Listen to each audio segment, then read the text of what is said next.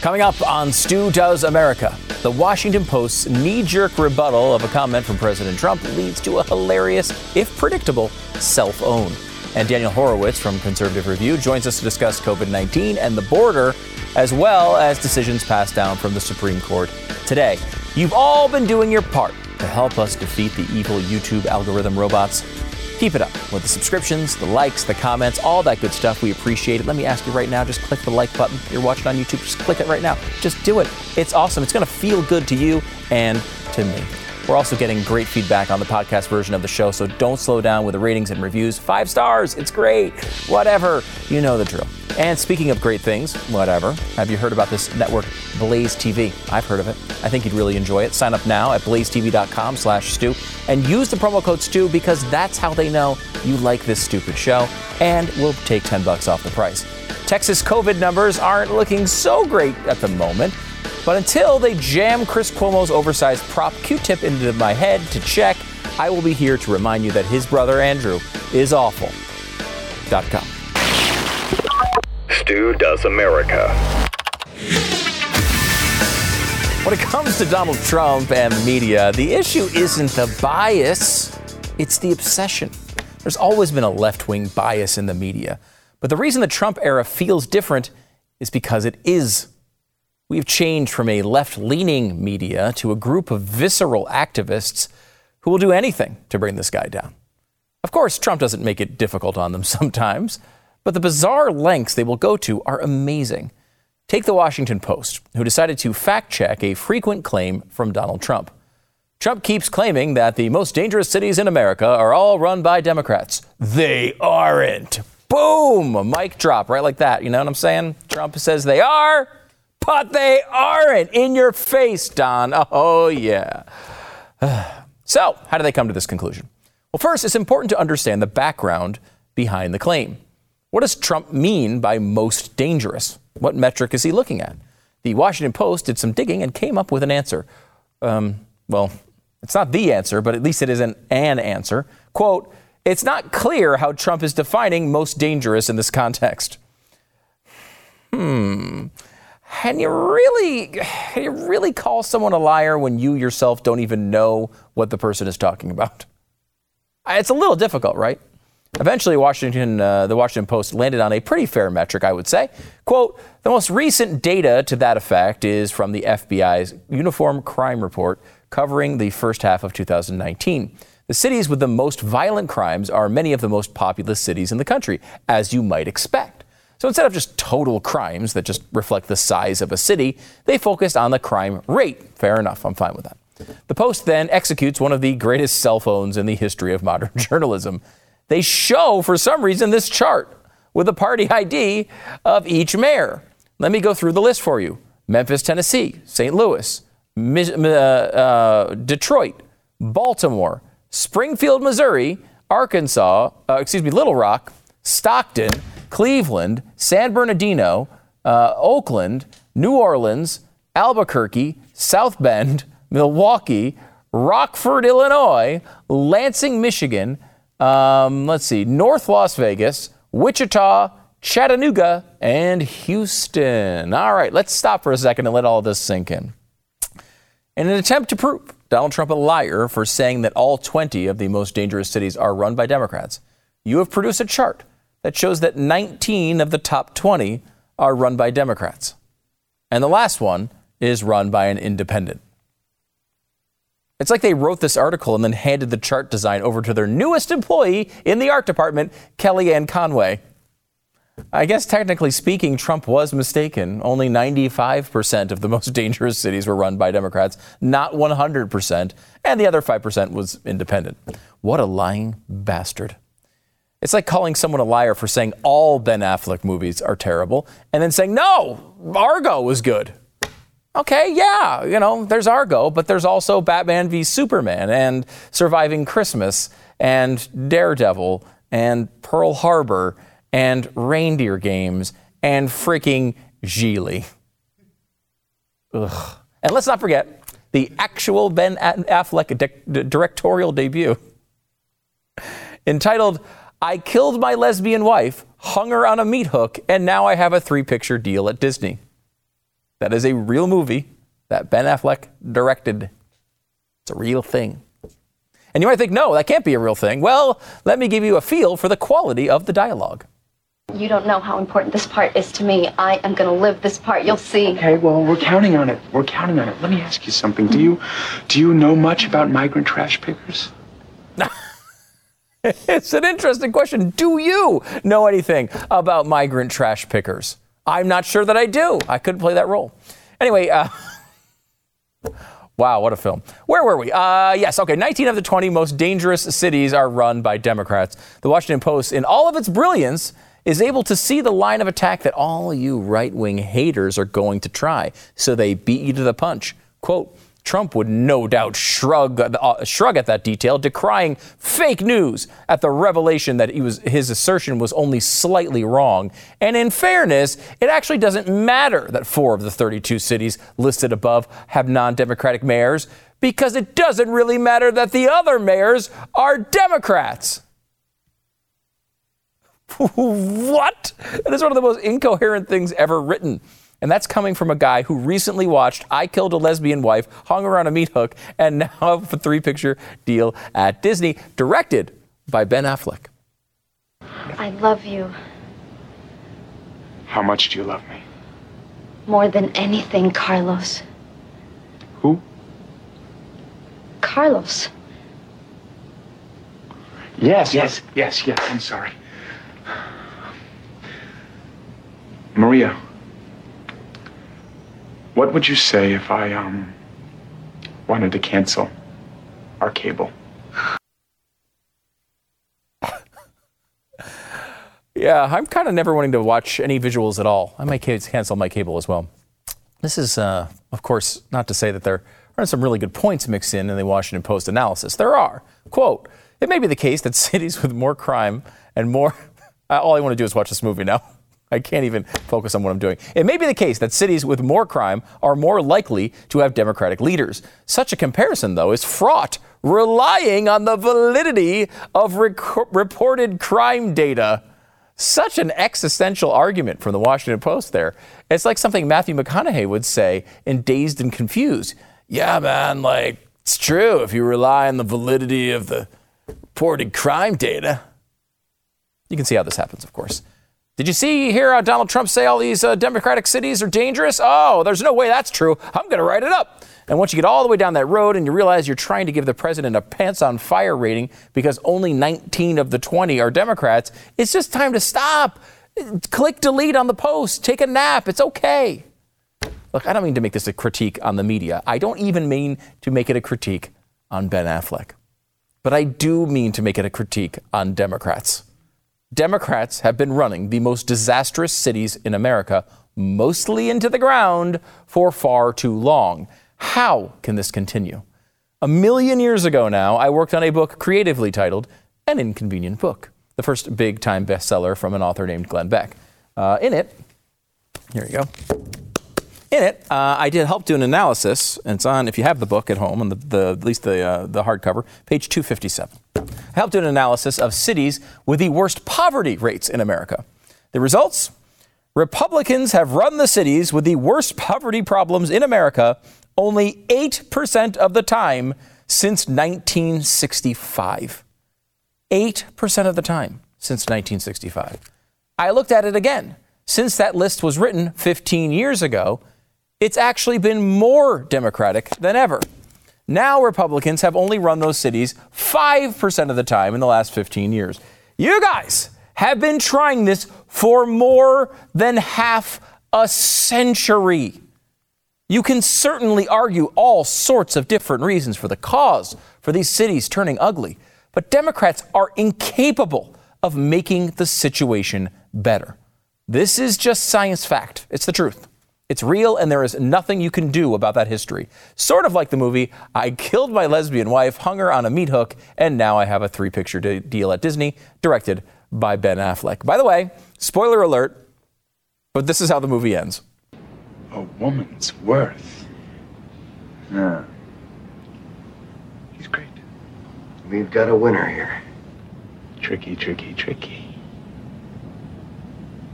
Brilliant. The man's a genius.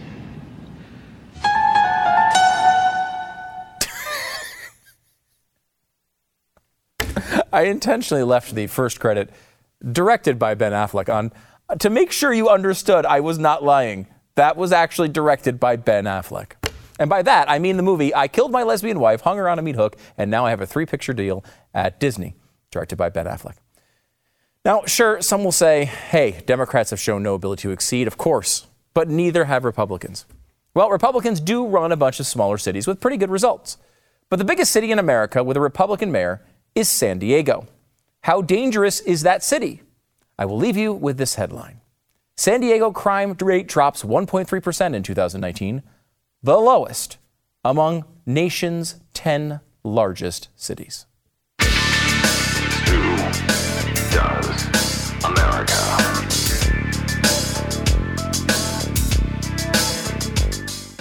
So why are you going to buy gold? I mean, do I really have to convince you at this moment that you need a safe haven investment in times of turmoil? The times of turmoil are here. America is in the midst of a national crisis. We have huge increases in our national debt. We're going to talk to Daniel Horowitz. I want to ask him about some of these numbers later on in the program. Our spending situation is totally out of control. It's more important than ever to prepare and protect your financial future. Gold is up, I think, 35% in the last year or so. Market indicators point toward a continued growth. I don't know what the markets are going to do. Markets are. If I knew, I wouldn't be sitting here. I'd just be investing all the time, and I'd be a trillionaire. But I'm not. I will say, though, gold gives you a unique opportunity to protect yourself against the craziness that we do know is coming our way. Nationwide is a trusted source for precious metals with a 4.6 star rating on Trustpilot. Nationwide provides excellent customer service and fast delivery. Right now, Nationwide Coin and Bullion Reserve has an exceptional offer. This is for new customers only. While supplies last, you can get a 1-ounce $50 Gold Eagle coin at cost for just $1,700.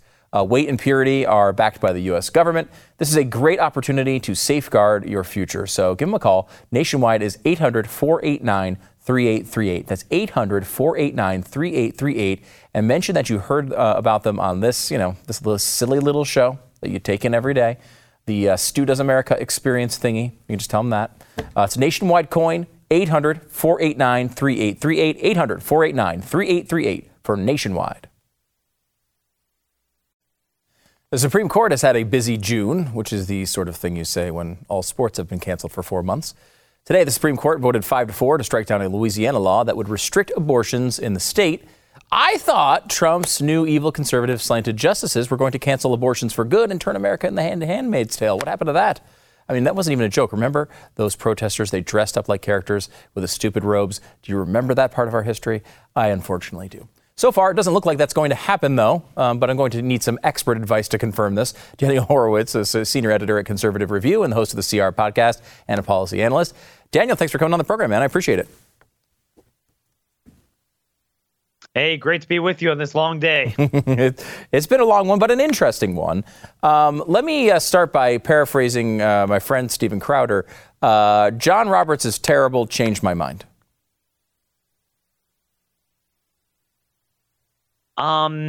Well, if John Roberts were the problem, we'd have 4 good justices.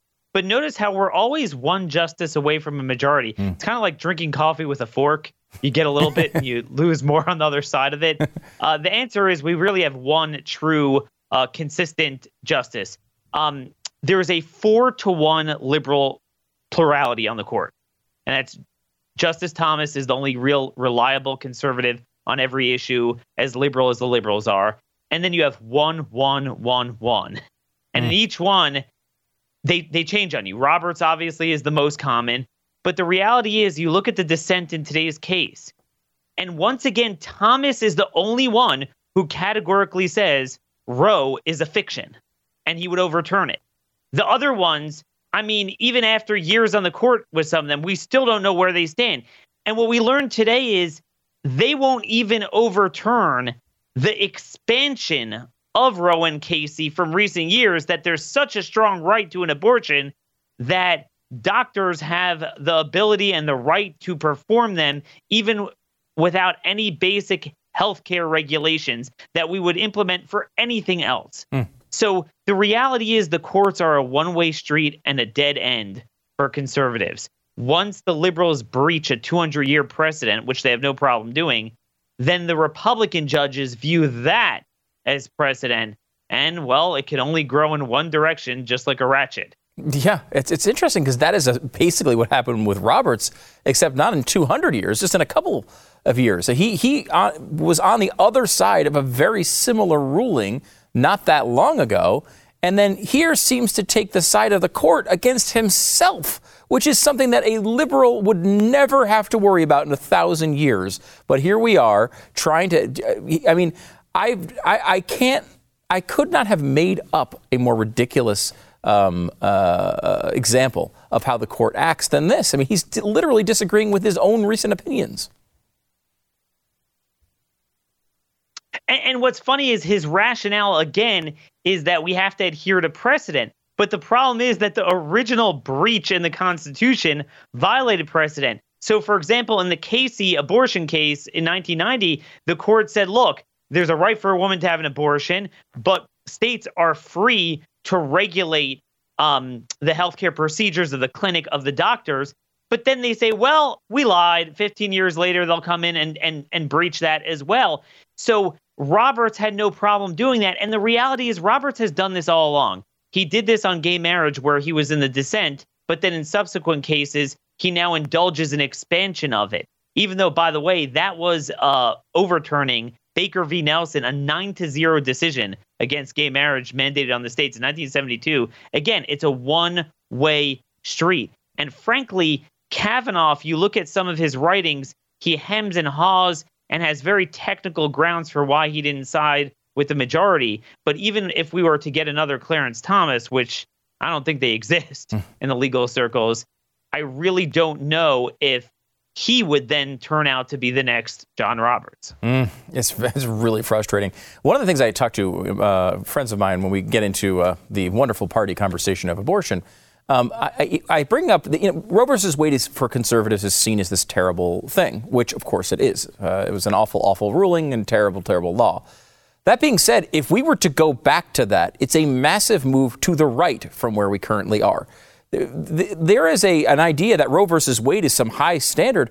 Roe versus Wade is so much more conservative than where we are now. It's been expanded and expanded and expanded. How did that happen, Daniel? Exactly. So this is the one-way ratchet. What they do is they create a phantom right. This is not who we are. Illegal immigrants have certain rights. There's a cruel and unusual punishment dictate against the death penalty for minors or the death penalty for certain things. And then they'll grow that and grow that and grow that. It's all one way, one direction. And here's the trick. Here's the trick, Stu. It's not just the Supreme Court. How do you think these cases get teed up for the Supreme Court? That requires lower court justices who are willing to nakedly violate precedent. So here's the thing. If you're a conservative lower court judge in Texas on the Fifth Circuit, you might think Roe is garbage, but you will never butt up against it. You're just not going to do that. You're going to rule with Supreme Court precedent. Whereas the lower courts, what they've been doing is they lead the Supreme Court liberals by saying, hey, states have to recognize gay marriage. When the Supreme Court said in 1972, 9-0 opinion, no. And then once they indulge that for several years, it becomes mainstream, and that chips away at people like Roberts and Gorsuch. We saw this with the codifying of transgenderism into Title VII of the Civil Rights Act. I don't think Gorsuch would have ever done that on his own volition, but the lower courts have been doing that for several years, and it became mainstream. So I am at the point, and I think you're at the same point, where there's no chance a court, even mildly looks like the one we have now, is overturning Roe versus Wade. It's a total pipe dream. It's ridiculous. It's just a scare tactic from the left at this point. But when you look at the five justices that are out of the sort of liberal four, how do you rank them? We know Thomas you'd rank at number one, the best understanding, the most consistent. Would you have Alito 2? Would you have Gorsuch 2? How would you rank those next five? Okay, that's really tough. Roberts is obviously at the bottom of the GOP appointees. Let's start from that direction. Kavanaugh, generally speaking, is above him He is the closest to him. We have seen from his concurrences and even dissents sometimes that he's very much of that mind that he doesn't want to shake the tree beyond what the court has already done, which is pretty terrible. Gorsuch and Alito are complicated. Gorsuch could be pretty bold when he's with us and join with Thomas, but then, he has this belief in these phantom rights. Like we saw with the transgenderism, we saw with an immigration case where for the first time ever he invalidated a criminal alien statute, giving this due process right for illegals to avoid deportation after certain convictions, legal immigrants, but they were criminal aliens. So I would say in general, Alito is probably on net from a conservative standpoint, bolder than Gorsuch. And remember, unlike wine, they get worse with time. That's the lesson. So, we saw this with Roberts. Roberts was never great, but, he's gotten full Souter territory. You give some of these dudes more time, forget it. Thomas is the only one who has, gotten better. He's like, you guys are crazy. I don't know what you're doing. Whereas the other guys, it's almost like the Overton window shifts with them. Yeah. That as the cases that come before the court are crazier, they start indulging them. Just this year, the court created a right for homeless people to occupy a city. Boise, Idaho was prevented from clearing out encampments. There was a right created for a child molester sitting in the Idaho federal state prison to access a taxpayer-funded castration operation. Forget about overturning Roe v. Wade. Stu, I take a conservative court that goes one term without creating new BS rights. This is a sad state of affairs. So we do have, unfortunately, there are still more rulings coming out here in the next few weeks. What does the schedule look like? What are the big ones that we have to look forward to coming up?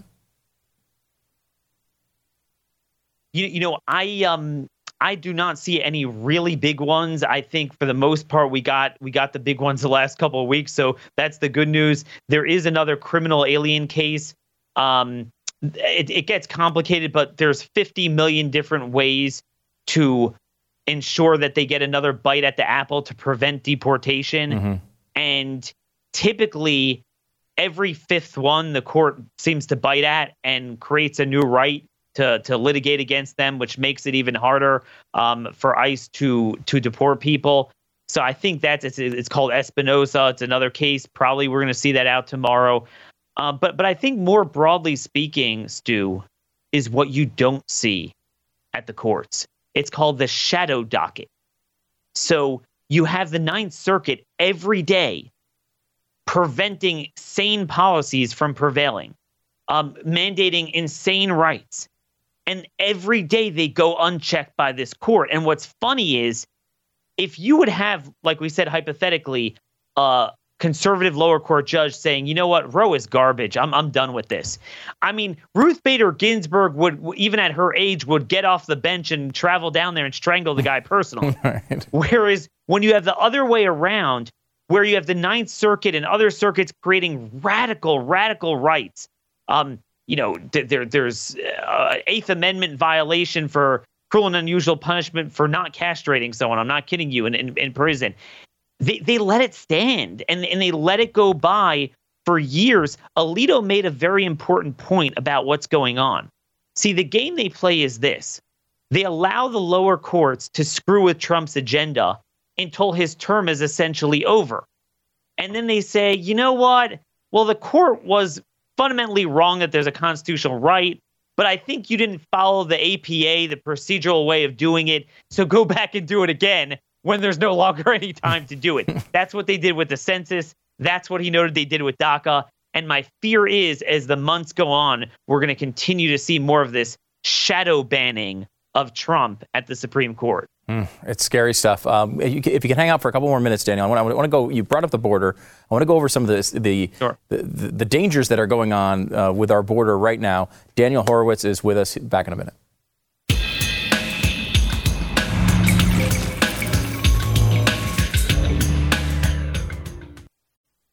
We are back with Daniel Horowitz, senior editor at Conservative Review. Daniel, I've been watching the media, and here they are talking about all these red states and how evil these red states are. They're opening up their economies, They're just making don't worry about those protests. We're really worried about all those barbershops opening up.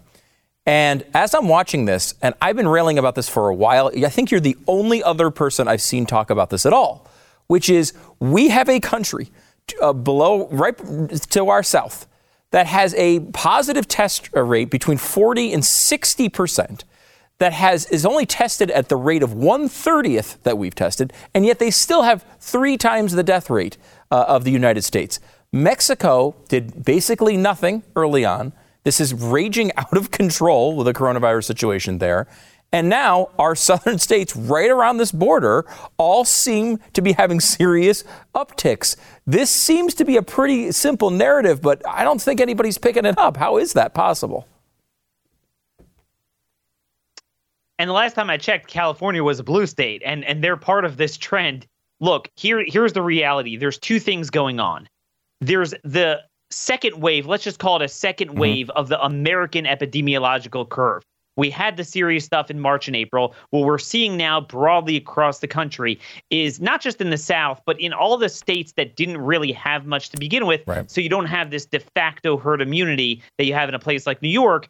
You're finding lots of cases, but they're qualitatively milder and also targeting younger people. And there's a lot of evidence, by the way, that was spread by the protests because the timing is a 1 to 3 week window. A lot of these states reopened 6 to 8 weeks ago, so it makes no sense that it was them. Right. But that's a different story. Mm-hmm. But what you are finding, the one place where you are finding serious cases, acute respiratory distress syndrome, where you're finding, according to Reuters, they were taking them from the border unconscious. That is the border counties. It's unmistakable. You are finding an increase in deaths and serious cases. Now, I want to make it very clear. This is not a rip on Mexico. Everyone is getting the virus. It's a matter of timing. Mexico didn't get it until about May. That's when it took off. That's when we started seeing, you could even look, Washington Post, Reuters, Kaiser Health had articles on this. They were being taken from the border, transported to our hospitals. The hospitals are horrible there. Your listeners could Google Baja California, Matamoros, Tamaulipas, Reynosa, and hospitals. The nurses are striking. It's bad there. I can't blame people for wanting to come here. But remember, this is Mexico's first serious wave. The reason we're seeing that at the border now is because we re-imported Mexico's epidemiological curve that began in May after our own subsided. So we kind of renewed it. Now, I'm hoping there wasn't much of a broader spread, and it will just be those individuals that were taken to the hospital who died. But the reality is this: while Americans are locked down, actually precisely because of why Americans are locked down, they're locked down in Mission, Texas. They have a curfew. You can't travel outside your home at night as an American in Mission, Texas. But if you're from Mexico, you could come and say, dude, I need COVID treatment. And we're like, hey, come in. We have a travel ban at the border so you don't spread COVID. Except if you say you have COVID, then you're brought in. And look, if you believe it's our responsibility to care for Mexico, even when we're in such dire straits, here's the deal. We have tons of field hospitals and support resources that we never used. Deploy them to the border, but God, don't bring them into the interior. Mm-hmm. Yeah, I mean, it's a crazy idea, and we're seeing, between Mexico, Ecuador had a rough time go with it. Obviously, Brazil is probably the worst place in the entire world right now. We have a situation where, if you think about when you're just talking about economics, right? Over the years, when there's been trouble with crime and economics in Mexico, we've had rushes to the border. We've seen that happen a couple of times over the past 6 or 8 years. If you have a situation with a terrible medical system, a virus that's raging out of control, we have a real possibility, we're only seeing, I think, the very early parts of this, that people will decide, hey, where the hell can I go where they're going to spend multiple trillions of dollars and have all the best technology to try to fix this? I know that country to our north. And we do not seem at all prepared to deal with a large rush to the border right now. Are we prepared? Do I have that wrong? No, we're not. We never thought about that. And then look, you have green card holders, you have dual citizens. And generally speaking, they have a right to come in. But if you're telling me this is bad enough that Americans have to be locked down, for example, they were saying a lot of them work back and forth. And there's tremendous cross-border commerce. I get that. But if we're saying this is bad enough, you have to end commerce within the states, then, well, yeah, we're going to shut that border. And the reality of what we've learned from the virus is a couple of things. Number one is human mitigation, the ability of humans to mitigate this once you let it in your country is very limited. It really is very limited. But one of the things you can do is, it runs its course and you'll be fine. But if you reintroduce another country's curve, then yeah, you could get it again potentially. And that's a serious problem. Qualitatively, the ones that are coming here, this is what's concerning, are the ones with the most serious illness. And that's understandable. I get why they'd want to come. But what studies have shown is that the threat of transmission grows commensurate to the severity of the virus. If you're totally asymptomatic, there's really questions how much you could transmit. But certainly, if you are very symptomatic, you are going to be very contagious. And there's now reports that the border hospitals got flooded. Yuma, Imperial County, they don't have that much space. So they were flown to Houston, Phoenix, San Diego for sure. Let me just give you one stat. Imperial County, that's right on the border across from Mexicali, which had a tremendous amount of problems. And it is 1/54th the size of LA County, probably 1/500th the population density. So based on everything we know about the way the virus works, it should be much better off than LA County. Yet, it has 2.5 times the hospitalization rate. It's a dead giveaway. We know exactly where this is coming from. Yet there is still no effort to shut it off or to at least build a field hospital to deal with them separately and at least be transparent with the public. Like, I would love to know this question, Stu. How many ICU beds in those border states are from recent arrivals in Mexico? Because we do have data from Kaiser Health in one hospital in Imperial County where it was 60%. Jeez, 60%. This is amazing. Okay, so let me ask a broader question here about the border. We all know that there are problems in our system. Democrats in particular don't want to do anything on the border. And a lot of Republicans, far too many Republicans as well, want to basically avoid this problem.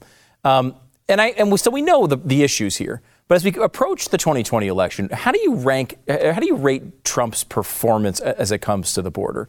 We know he's talked a big game. He's done some things. Has he done enough? Has he exhausted his options? How do you see that? Man, you're really putting me on the spot there.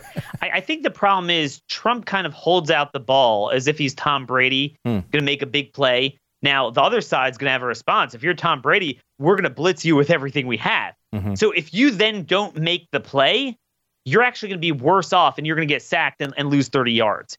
And I think what you're seeing here, to expand on that analogy, is that Trump legitimately wanted to do something about the situation. He still does. But the other side gets a vote, or sometimes they don't get a vote and they do it illegally. And their two answers were the courts and sanctuary states. And they basically just rebelled. The lower court judges just engaged in resistance, and the sanctuary states just this is where 80% of them live. There's no enforcement. Interior enforcement is below Obama's second term level. Forget about the first term where it was more robust. Wow. So the outcome is bad. The outcome is bad. Now, we could talk about, the border crisis was shut down. But we had the worst border crisis ever under his watch, and it took 18 months to get it shut down. I don't blame him for the courts and the states doing this on his watch, but you got to have a response to that. I was pushing for 2 years when they had trifecta control to really push measures in the budget bill to fully defund sanctuaries, to finally push a Lincoln approach, which gets back to our first conversation with the courts, that you got to assert separation of powers and say, look, you cannot grant visas. That is not a judicial function. That's an executive function. This is the problem. At some point, conservatives need to focus on outcomes and results. because I'm just telling you on net, for every step forward we take, and there are some good minor in the weeds policies that have gotten done on the interior enforcement side, we take 2 steps back on the fundamentals where courts are basically saying you can't arrest them at police stations, you can't arrest them at courthouses, you basically can't arrest them anywhere. I really appreciate you taking all this time. I have like 9 million questions, and I want to bring up one last topic here because this is another thing you've covered, really, really well over the years. Trump always talked a good game on the border, and the results have been very mixed, though I think he's attempted to do those things. He's never talked a good game about spending. It's never been even anything that he really ran on. It was not a priority of a Donald Trump administration, and he was pretty upfront with that. We are now at a point, though, that this has gone so out of control, and when you add on the recent spending, Brian Riedel said it's going to be at least $8 trillion this is going to cost us when it comes to coronavirus response. The previous $8 trillion when we didn't have a crisis, we are at levels of spending that they're incomprehensible to me. Do we have any chance of turning this around, or is it just time to give up and just let Alexandria Ocasio-Cortez go nuts and we'll just all have a party until this thing crashes and burns? I'm at a point where I think we should demand that the government writes every American a $100,000 check. I mean, really, if we're going to say that there is no downside to what we're doing and they could just print an unlimited amount of money, so, why end there? Why not send every American a $100,000 check so they're good for the entire year? And that way we could have lockdown for a full year, which seems to be what they want. Here's the reality. As you said, what we have now in terms of spending makes Obama's stimulus era appear to be like Barry Goldwater. Yeah. And that was when we had a serious recession. Now we do again, but this was before. We had 3 years of prosperity, and we were still doing this even before. Now this blew it out. See, I would disagree a little bit with what Trump promised. Trump said he was never going to go after Social Security and Medicare, but he absolutely was open to welfare reform. Republicans at their annual retreat promised that their second year of trifecta control, they were going to do that. The first year, they did those vacuous tax cuts. The second year, they were going to do welfare reform. Trump was 100% open to it. In fact, his HHS under Trump has given waivers to states to implement work requirements. Now, the courts have messed with that, of course, as they do everything. But he was open to that. But the reality is, Trump is not going to be more religious about it than the conservative movement. And we spent 3 years distracted, with a lot of razzle-dazzle issues. And every budget battle that we had where Trump would introduce, his OMB director would introduce a budget that was pretty decent, they went and signed a bill that increased spending on every single thing he promised to cut. I mean, you look at his budgets, it's not true that he didn't promise some degree of fiscal conservatism. He did. But you know how Trump is. He'll go where it is. If we pressure him, he'll be happy to go in that direction. But if McConnell and McCarthy say this is what we're doing, he'll sign that too. He'll sign whatever is put on his desk. I don't understand the psychology behind it, but I think we've seen enough evidence that that's what he does. And, it's just there's schizophrenic directions in the administration. You got Russ Vought at OMB, who's a good guy. But you got Mnuchin, who's the Treasury Secretary, who could easily fit in a Biden administration. Yeah. So a lot of this also, Stu, and this applies to other issues, is personnel. And, when you're talking about people like Jared and Mnuchin, dude, I mean, these guys were never going to be conservative. Yeah. No, it's a crazy dynamic, and there's so much there. Honestly, we could keep going forever, but we're out of time. Daniel Horowitz, if you're not listening to Conservative Review, the podcast, you're nuts. You got to be doing it. Senior editor at Conservative Review. Thanks so much for coming on the program, and I really appreciate you taking the time and going through, which is, end of society sort of issues we're facing right now. Thanks for making them understandable, Daniel. Take care. Looking forward to coming back. All right. Thanks. Back in a second.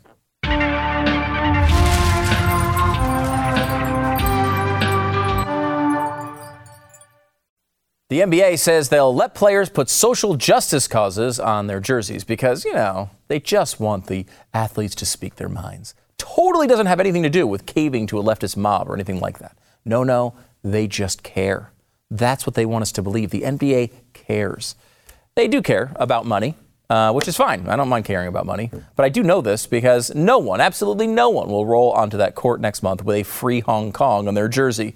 Some scrub hopping on the court and having a abortion equals murder where his name's supposed to be, they're going to get yanked from that game faster than I did in high school for shooting 40-foot threes, which, by the way, I was way ahead of my time. Steph Curry, you know that? He was still in diapers when I was pushing the boundaries of the game and expanding the arc. You're welcome, Steph. Okay? But I digress. The NBA does not care. It's not NBA cares. It's NBA scared. They're scared to death of the leftist mob who they think, I don't know, is going to tweet them to death or something. I don't know why massive corporations are suddenly scared of dumb leftist tropes that have been swirling the bowels of the internet for ages, but they are. They're scared of the fat comic book guy from The Simpsons and then just typing away at his computer, criticizing. And you will know for certain if and when anyone in the league has the stones to stand up against like Planned Parenthood or wear MAGA gear or dare say free Hong Kong. They won't. That's not going to happen. Why? Because they're not about social justice. They're about self-preservation. Plain and simple. And for whatever reason, they didn't see the brilliance of my game back in the day and did not allow me to enter the NBA, where I would have been a Hall of Famer by now. I don't hold it against you, NBA. Okay? You just didn't see what I had at that time, nor did anyone else at any level. Not exactly sure why that is, but I assume it's a conspiracy against me.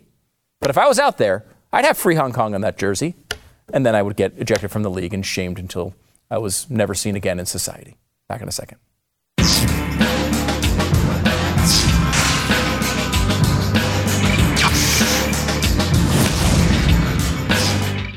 Mercury Real Estate is the name, of course, of the company behind realestateagentsitrust.com. Why is it called Mercury Real Estate? What does that have to do with realestateagentsitrust.com? I'll tell you why. It's because Glenn Beck came up with the company, and that's the name of it. He names everything Mercury.